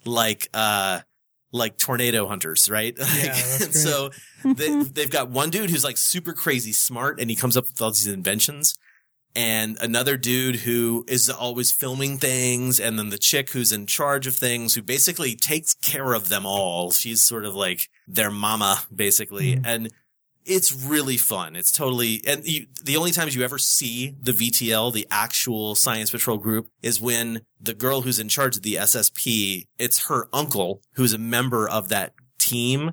And so he shows up every once in a while. And he's like, all right, everybody, back to what you're doing, It's pretty funny. And it's totally worth watching if you haven't checked it out yet. Nice. Ultraman Orb. Sweet. I would suggest it. Is it on like Crunchyroll or? It is on Crunchyroll. Yeah. Cool. Yeah. So let's see. Where were we amongst the things that I wanted to discuss? I talked about this. Let's see. Can I come up with a segue? So yeah, Ultraman Orb, is coming, is currently finishing, I think its airing run in Japan, which is too bad that it's not going to be airing when I'm in Japan next month. I don't know, that wasn't too good. It was a little weird. It's a fucking yak attack. Who cares? Exactly. I don't need to have the good segues on this kind of episode. But yeah, so I'm going back to Japan next month. Yeah. Next month is the Kaiju Cast Fanvasion, where I'm taking the listeners over. So I'm looking forward to it. We've got a pretty good group of people. I'm actually kind of hoping that no unforeseen things happen and everything goes off without a hitch. But we've got a week in Japan planned where we're going to do some really cool cultural things that I've never done before, and some classic tokusatsu like stuff that we have done. We'll definitely be going to the Gracery Hotel. Actually, oh shit, I didn't say this. Nobody knows this yet. We actually booked a night in the Gracery Hotel in the Godzilla room. Oh, nice. We're going to sort of split, not so that one person doesn't have to foot that entire bill. We're going to split it up a little bit. I think we're going to record basically a Yak Attack episode or maybe not a yak attack, but basically we're going to record an episode in the Godzilla room. Cool. There you go. Awesome. Yeah. Awesome. I'm looking forward to it. If you Sweet. can't tell, I'm super excited. That was one of those things I was like, I guess I'm never going there because it's like $500 a night. Oh gosh. Yeah. But we're going to basically have a party and, Nice. and it'll be a lot of fun. Heck yes. So why aren't you going on this trip? Because we have no money. Oh yeah, that's important. Yeah. You got to have money to go. Yeah. And we need extra money because not only do we need money to get there, but once we do get there, I'm going to go to Super Potato, the video game store, and then you'll never see me again. And I'm going to spend all of our money there. You should tell me where that Super Potato store is, or help me find out where it is, because I would be surprised if Tiger wasn't super interested in that too. Yeah. And he's going on the trip. Did you guys know? No, no, I didn't know that. Yeah. Yeah, Cool. T-Bone's going to Japan, you guys. Sweet. Awesome. Well, I actually think Super Potato is near, like Mondrake. I could be it's totally probably, wrong. I'm but- guessing it's in Akihabara. Yeah. Or it could be in the Nakano Broadway Mall. Just let me know where it is, and I'll try and add it to our agenda. Oh, sweet. Yeah, so we're going to do, obviously we're going to the Toho Gates to see the Godzilla statue. Mm-hmm. We're going to do Ultraman Street. I think we're going to go to the Lucky Dragon No. 5 Museum. Oh, interesting. We'll go to Katakawa's gates and hit the Shop Majin, the store. This basically it's a gift store there. Toho doesn't have one of those yet, unfortunately. Apparently you can get like a Toho jacket, a Toho tote bag, and a Toho hat if they let you in the gates. Not that popular yet, unfortunately, but you That's know, why you gotta hop those gates. Just go that's in. right. You know, it's more about crawling under them there. It'd be hopping the gates if you were doing the Katakawa. Actually, I did ask my friend Yuriko if she could call Katakawa and see if there was any chance, any possibility that we could get a tour through there, because it's kind of a trek to get out to the studio. Yeah. Unfortunately not. She's like, but they do have a gift shop. I'm like, yeah, I know. It's going to be awesome. That's going to be cool. What else are we doing that's awesome? You know, I've never gone around Tokyo to see any of the sites that Godzilla has destroyed. So on one of the days, we're going to hit a few spots, a few locations that he's taken out, like the Wako department store from the first Godzilla movie. We'll also be going to the Ghibli Museum, and we are, That's of course, awesome. going to the Kaiju Bar.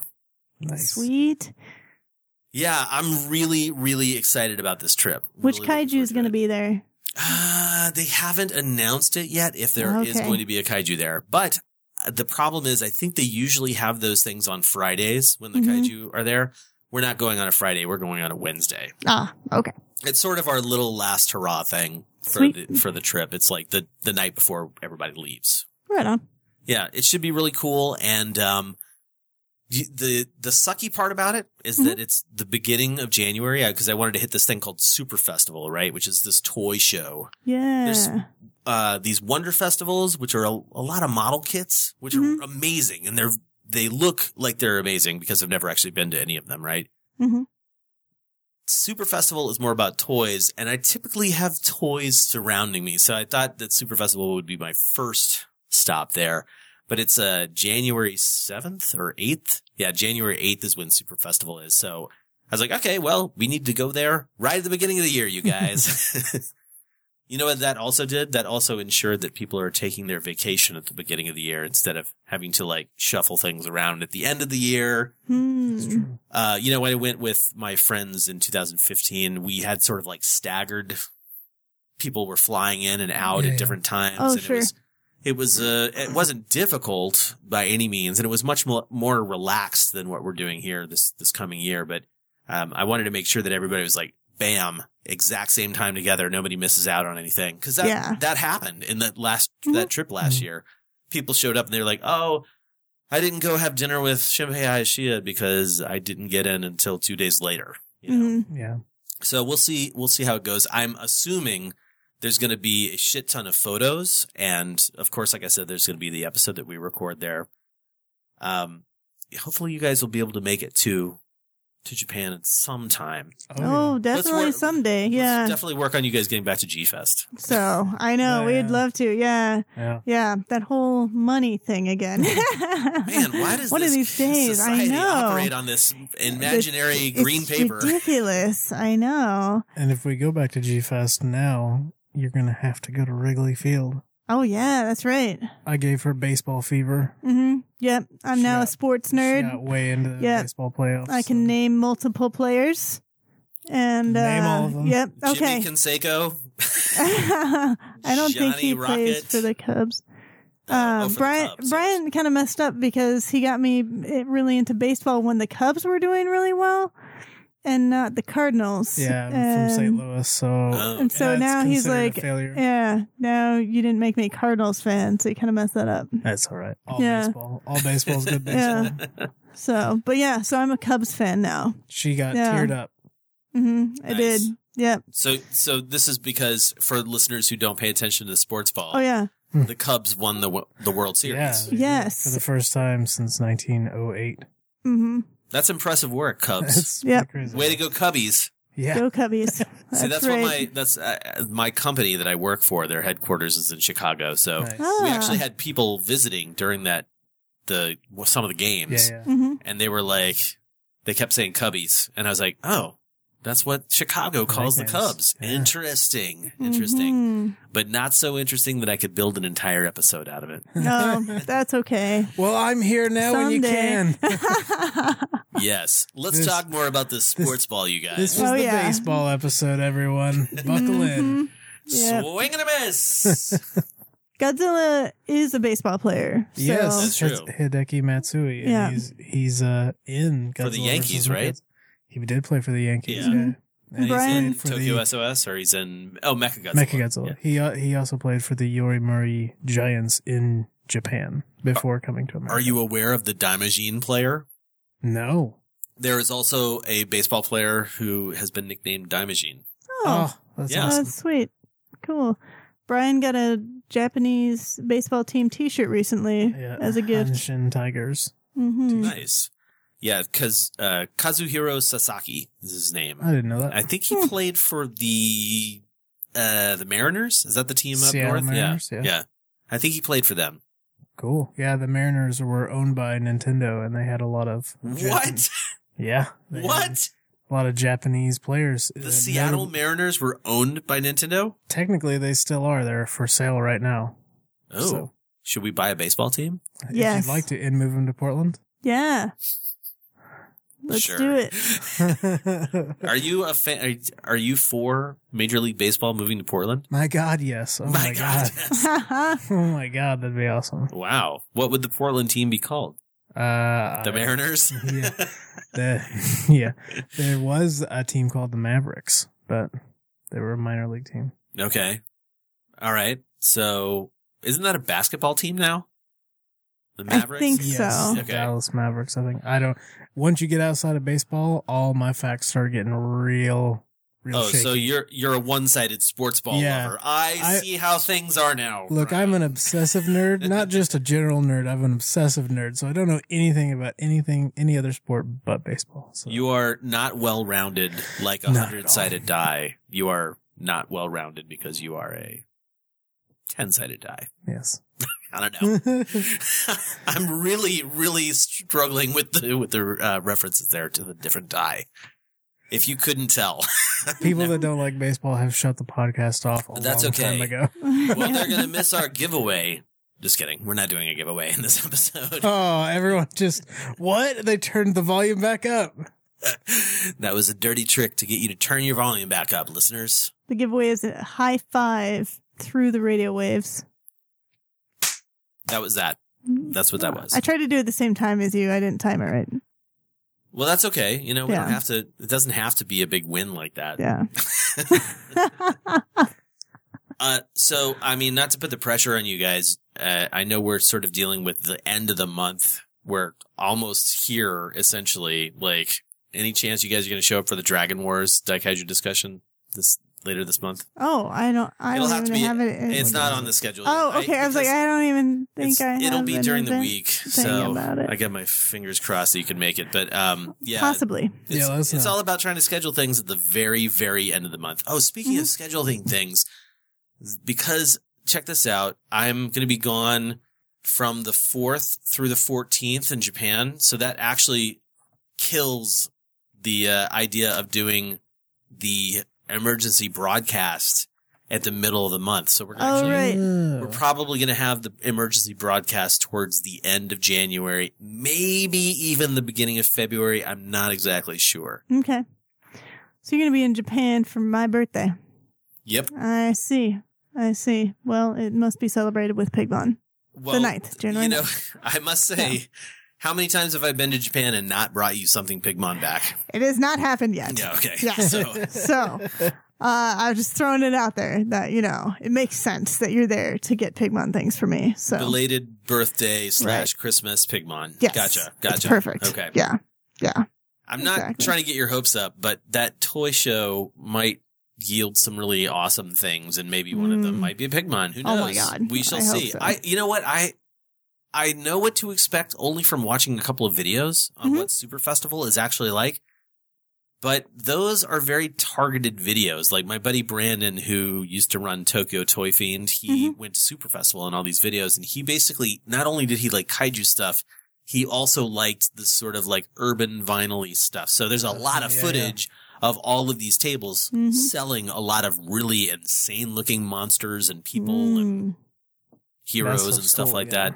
I think it's really cool, but I got to draw a line, because I can't just start collecting weird stuff that I think looks cool. I used to be able to do that. I used to say, oh yeah, I only collect what I like, and now it's true that I only collect what I like, but I have to just really narrow that focus down. If I see something in the store, I'm like, ooh, that's a cool insert pop culture thing.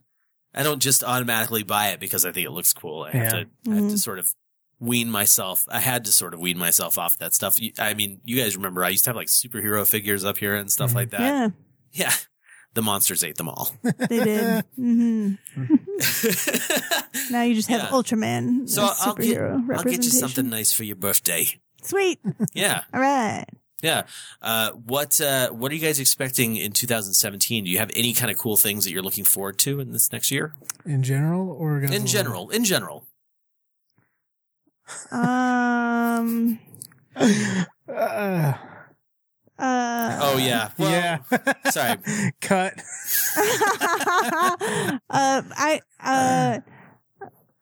None of her friends listen to this podcast. I'm going to be an aunt. My sister's having a baby, so congratulations. Thank you. So that'll be fun to make stuff for the baby. I'll probably make a little monster stuffed animals. Maybe you can make like a little Kamata-kun Godzilla plushie. Yes. Yeah, totally. So, yeah. So I can make it little things that my sister will hate. It'll work. Sure. Yeah.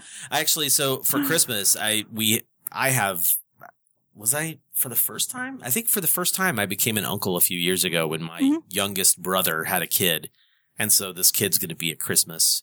And I was like, ooh, should I be the guy who's like, here's your first Godzilla toy? Right. Yes, you should, is the answer. Yeah. Yeah, totally. So, yeah, I'm hoping to be the cool aunt that introduces the kid to awesome sci-fi and monster stuff. Good. Yeah. Well, she's already got favorite aunt status from my nephew. So. Yeah, I do. So, I'm pretty sure I'm going to retain that. Nice. Pretty sure. Yeah.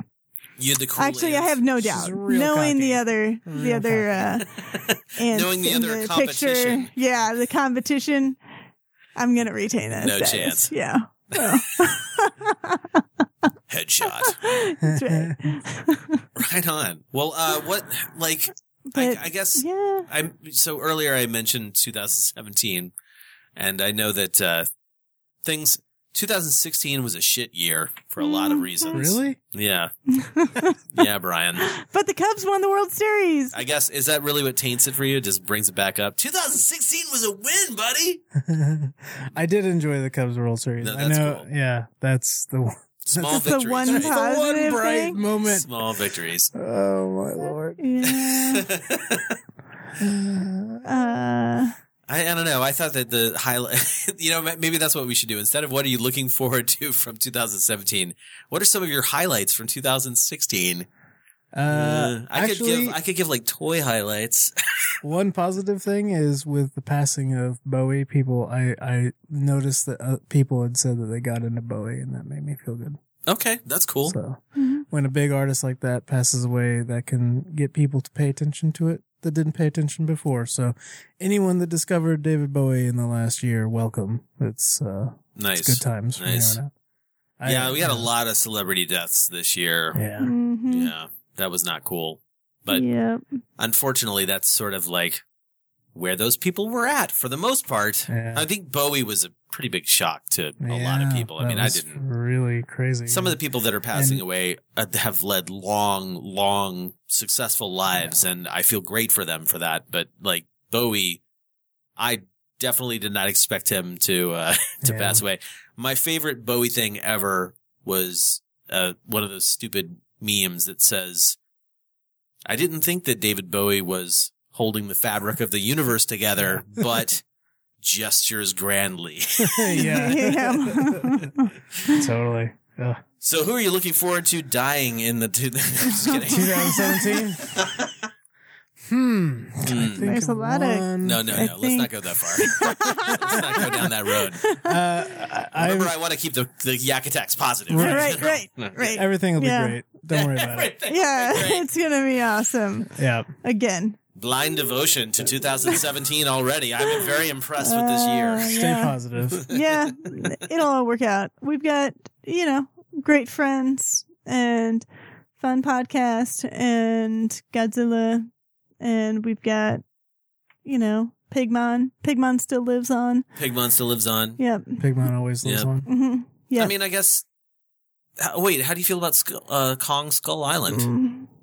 Not feeling it. I saw the trailer and I was not very impressed. I was not impressed until John C. Reilly showed up, and then I was like, okay, well, it sounds like it could be fun. That made me go in the other direction harder. Really? Yeah. That's funny. It was like that's to me, funny, that was but- like a parody of Dennis Hopper's character from Apocalypse Now. Yes. Yeah, I was just like, boy, this is not the tone for me. This is not my style.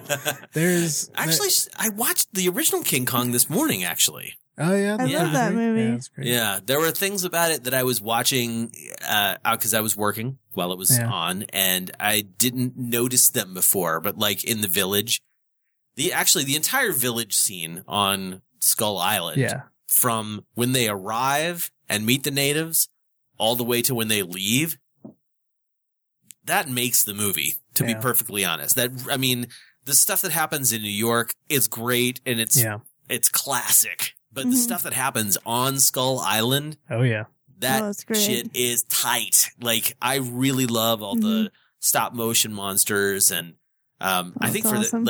even the set design, right? The set design of the village, which is where I was going with this. Yeah. I had never noticed like the awesome, gigantic sculptures that they had made. I'm sure of foam, but like still really cool monster designs, like carved into the surfaces and stuff like that. It was, I don't want to say it gave me a new perspective on the film because it didn't take me that far into it, but it just definitely gave me another level of appreciation for the original Kong. There's a moment in the original Kong where they walk around a Stegosaurus who's been defeated. And as a kid, I had books from the 70s Kong. Because I grew up in like basically the 80s, but I had so many 70s references because I have an older brother and sister. So I had a lot of 70s Kong stuff for an 80s kid. And one of the books had like a breakdown of how some of the special effects were done in the original Kong. And that's one of the first things I can remember reading about that Stegosaurus, how they shot that scene. Oh, cool. And yeah, it was one of those moments where it's like, oh, and obviously it's stuck with me to this day. I love that movie. Was that rear projection? Were they? Yeah. Yeah. They're walking around, they're walking in place. You can totally, once you know what it is, you can totally tell what's going on. Yeah. But they're like walking in place around a rear projection in this movie. But yeah, it's just I've read that book over and over, and it was just one of those early moments of your childhood, something hitting so perfectly where it's like, oh, I'll love this forever. So that's cool. Yeah. I mean, I think we've never talked about King Kong too much. Excuse me. We've never talked about King Kong too much on the show. I'm not a huge fan of the original. I mean, I like it, and I consider its merits as a classic, because made in 1933, before any like amazing movies, of giant monster varieties, at least. And I can appreciate it on that level. And I appreciate it on some levels as a film that was made in 1933. But when you compare King Kong to the Godzilla films, for the most part, I don't really see a good connection to them. Yeah. With the exception of, well, King Kong shows up in King Kong versus Godzilla and King Kong escapes. Yeah. Obviously those, right? But like, yeah, I don't consider King Kong a kaiju still. And that actually has less to do with my definition of kaiju as Japanese kind of thing, and more about the fact that it is a giant gorilla, and there's no shortage of giant gorilla movies. It's true. It's true. He's not towering over buildings. He doesn't have that same vibe as the kaijus do. So, but in the Village Attack, he is towering over everything. That's true. And he is bigger than life. And that is what sort of that's why I think I probably love that scene so much. And they built a actual, like, quote unquote, life-size version of like his bust up of his chest and head. And that was used for close-ups. So he could eat them villagers. So he could eat villagers, yeah. He was like, That's so awesome. I love it. Oh, man, I love that movie. Yeah. I'm actually looking forward to covering that one. Yeah. Obviously, we're going to redo the Daikaiju discussion in a chronological fashion. And man, I gotta say, like, I've been talking about it for so long, it kind of seems dumb to continue talking about whatever we're going to do when we reboot it. I really want to take a more analytical approach to these films and do a little more of juxtapositioning the film against what was happening in Japan at the time. I feel like, I'm just going to say this for the first several years of the podcast, I kind of felt like I didn't know what I was doing. And, specifically the Daikaiju discussions, like, I think we started out the discussions without any kind of real format, and then we narrowed it down to the what did you like, what didn't you like format, which is basically the lamest version of a critical review of a movie. Like, I liked this, I didn't like this. So in the future, I need to come up with something cooler and something better, something that's going to set it apart so that you could still listen to the Final Wars episode that we recorded, the very first Daikaiju discussion, potentially, I don't know. And then you could also listen to the one that we're going to record 50 years in the future or whatever. Not that 50 long. years? I was just kidding. Is that how long my contract's for? I forgot to tell you guys, I upped your contracts. Oh, man. Don't worry, I've doubled your pay. I just sign everything. That's my weakness. Yeah. Everybody did it, man. They just clicked accept on the terms and conditions of the Kaiju Cast. They clicked it. I had to sign it in blood. What the? Well, that's because you were living out of state at the time. Okay. I'm making all of this up, of course. Anyway, yeah, I really want to do something different when it comes to the next round of these things. And I think it would be cool to sort of give it a little more of a, like, detailed commentary vibe without it being not a commentary, episode. So we'll see how that goes.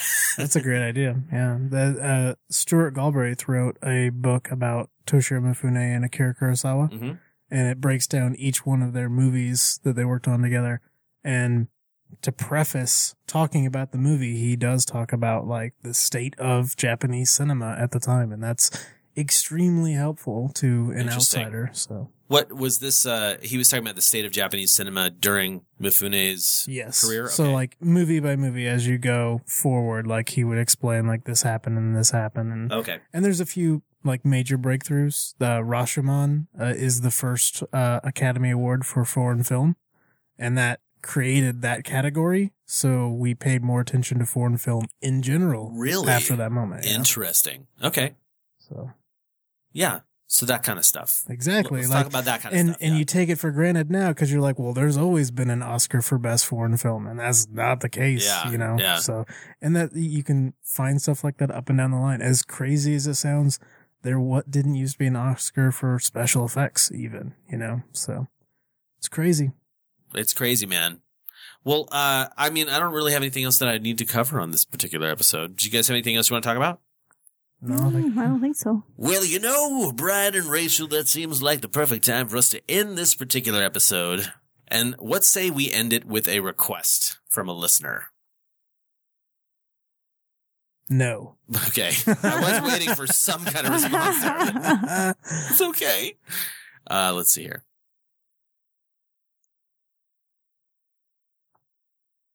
Okay. Yeah, so let's end this up with a request from Sean Lopez, who wanted to hear actually a song called Meta Taro from a band called Baby Metal. Oh. Yeah, so we're going to play a Baby Metal song. It's obviously a first on the Kaiju Cast, but that's why we're doing this on a Yak Attack. Keith Foster just turned it off. I'm sure, and that's fine. Adios, Keith. We'll talk to you later. But for the rest of you that want to stick around, the reason he requested it is that this song is a reference to Ultraman Taro. And then he goes on to say it's a great song from a unique band who are the first of their kind. They pioneered the musical genre of kawaii metal or cute metal.